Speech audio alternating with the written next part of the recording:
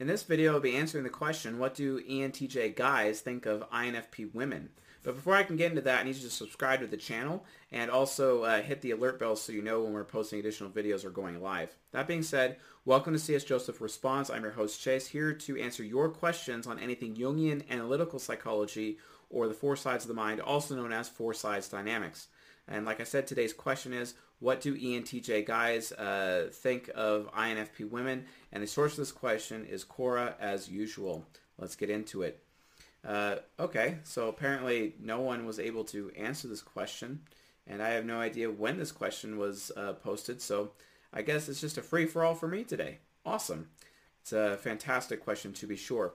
So ENTJ guys, well, here's the number one thing. ENTJ guys cannot let go of that everlasting cuteness of an INFP woman. In fact, it is often said that INFP women are the cutest of all the women out there. Absolute, like everyone just dies of cute in their preference, in their presence. And of course, someone like an ENTJ who has highest sexual compatibility with an INFP woman would absolutely know that, and this ENTJ man would lock in on that straight up. So like, for example, if an INFP woman were to show up at a bar by herself and actually sit at a bar by herself and bring a book or a laptop or something just to kind of like, have her phone, playing on her phone, or just reading a book and sitting there sipping on something, not talking to anyone and interacting to anyone, the ENTJ man who's at the bar will have no choice but to go introduce himself to her and be like, hey, what are you doing? Which is like a really good pickup line for an SE user to use towards an SI user. And then the INFP woman would be like, oh, I'm doing this. And he'd be like, well, what are you reading? And then she'll tell him all about it. And then she'll go off on this huge diatribe that's completely unrelated to what they're actually talking about. And the ENTJ is just completely sucked in because she like literally remembers everything and he can't remember anything for anything to save his life. And she just remembers everything. And he gets so fascinated by all these huge stories that he's telling her. And then all of a sudden after that, they end up, getting on text messages because he's like, hey, you should give me your number, because you never ask an INFP woman for her number. You tell her that she should give you her number because it makes her feel wanted, because she likes to be ordered around. And ENTJs love ordering around. And so they end up becoming super attracted to ENTJs because ENTJs have all this status because they're the most... ENTJs typically have the highest status of all of the types, probably even combined.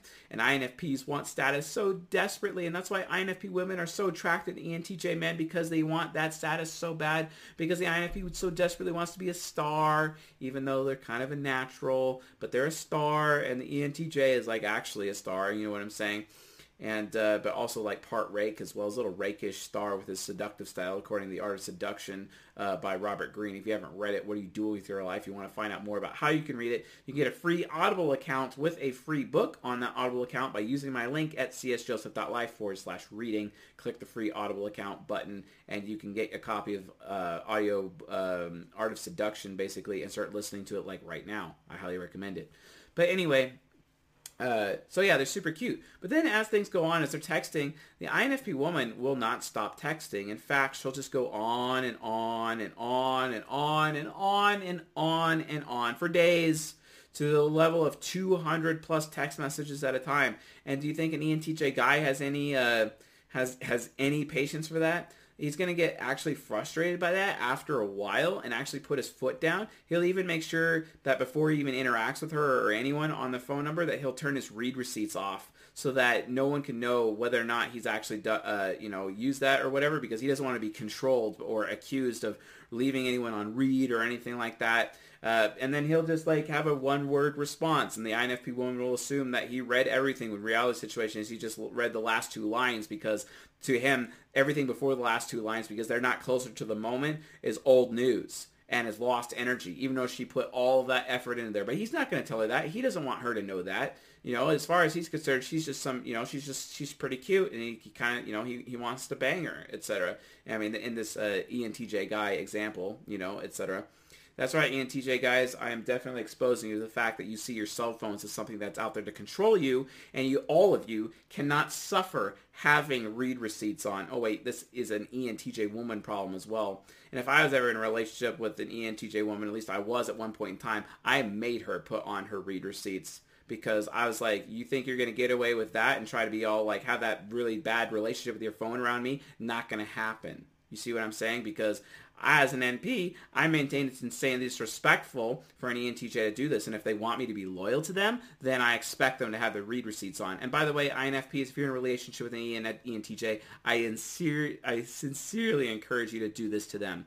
Because they see their phone as a tool to control other people and not to be controlled themselves, which makes them hypocrites. So I suggest you actually put them in their place by making sure that for you, that they have their read receipts turned on so that they can't get away with that from you. And that way also hold them accountable for not taking the time to read your messages. And then they'll make excuses, well, that sucks because they're not as real, they're not as important because they've lost energy, that's old news. And I'm like, no, actually it's not. When the NP is actually texting you, it actually has value like forever. Maybe you should spend time actually, reading all those messages. I'm sure the INFP would really appreciate it after going to all that effort for you to tell you those things.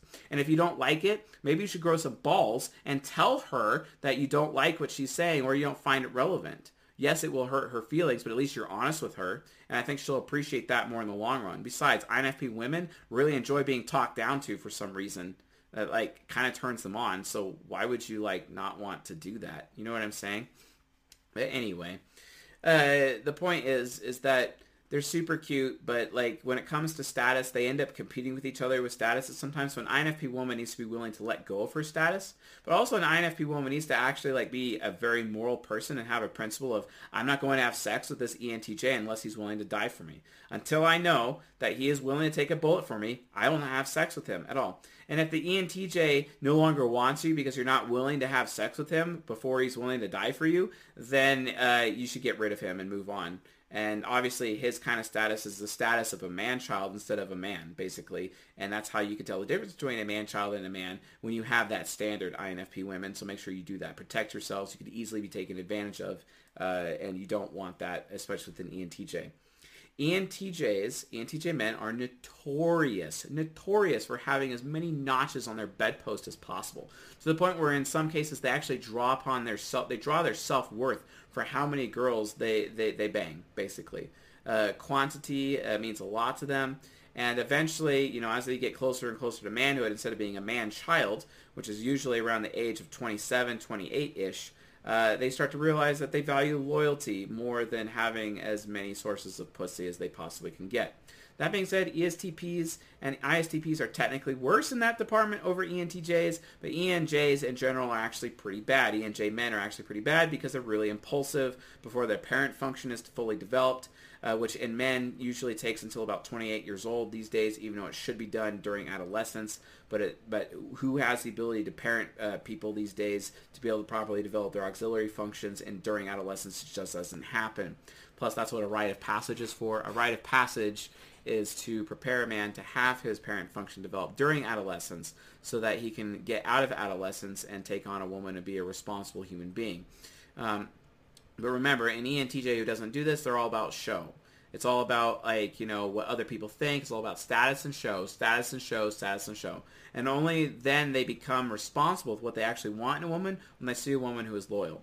The thing is, INFP women can be the most loyal of all the women out there, but they can also become the most treacherous. And if you pair up an INFP woman with a man-child, she will be treacherous. Okay? If you want to learn more about how to not be a man-child, you should watch season 13. Actually, you should watch seasons 4, 6, and 13 on my other YouTube channel. Just go to the playlist, go to season 4, and watch how do intimate relationships actually work. Go to season 6, which is the 4 pillars of self-intimacy. It's like a path that you could follow for personal improvement to help yourself become a man.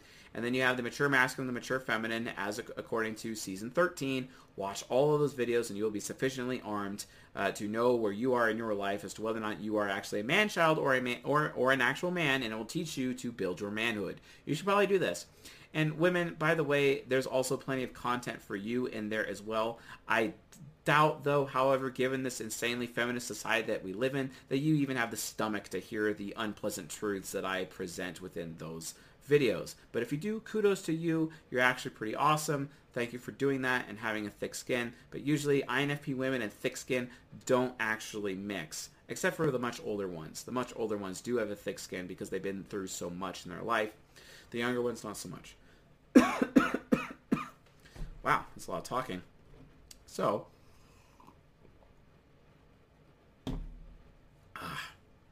So with that being said, ENTJ guys just fall in love with the loyalty. They fall in love with the cuteness.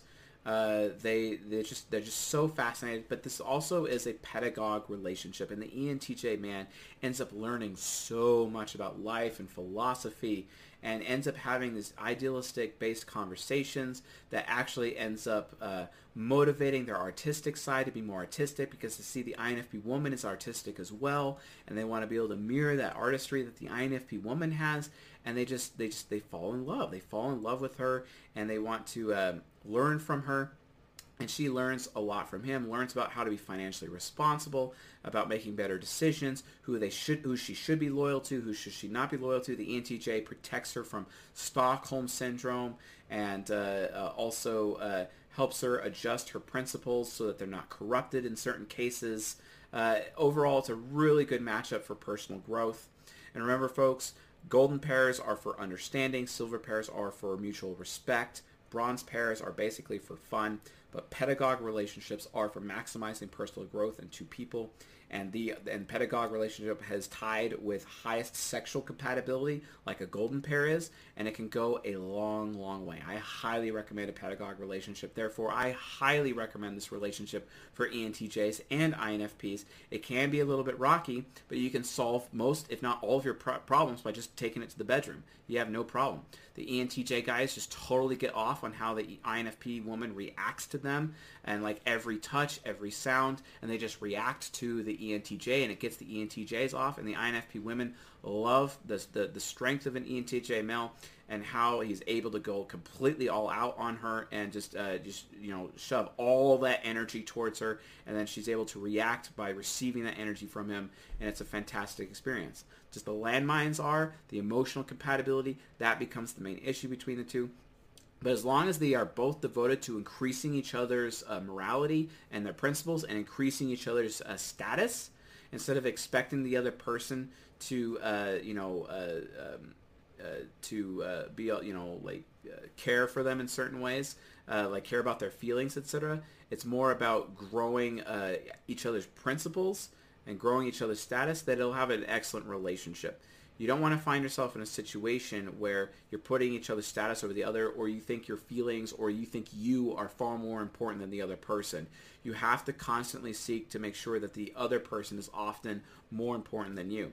But that can be hard for an ENTJ because they're very systematic, whereas an INFP woman is very interest-based. An INFP woman is aware of what she's getting out of the situation versus what the ENTJ is getting out of it.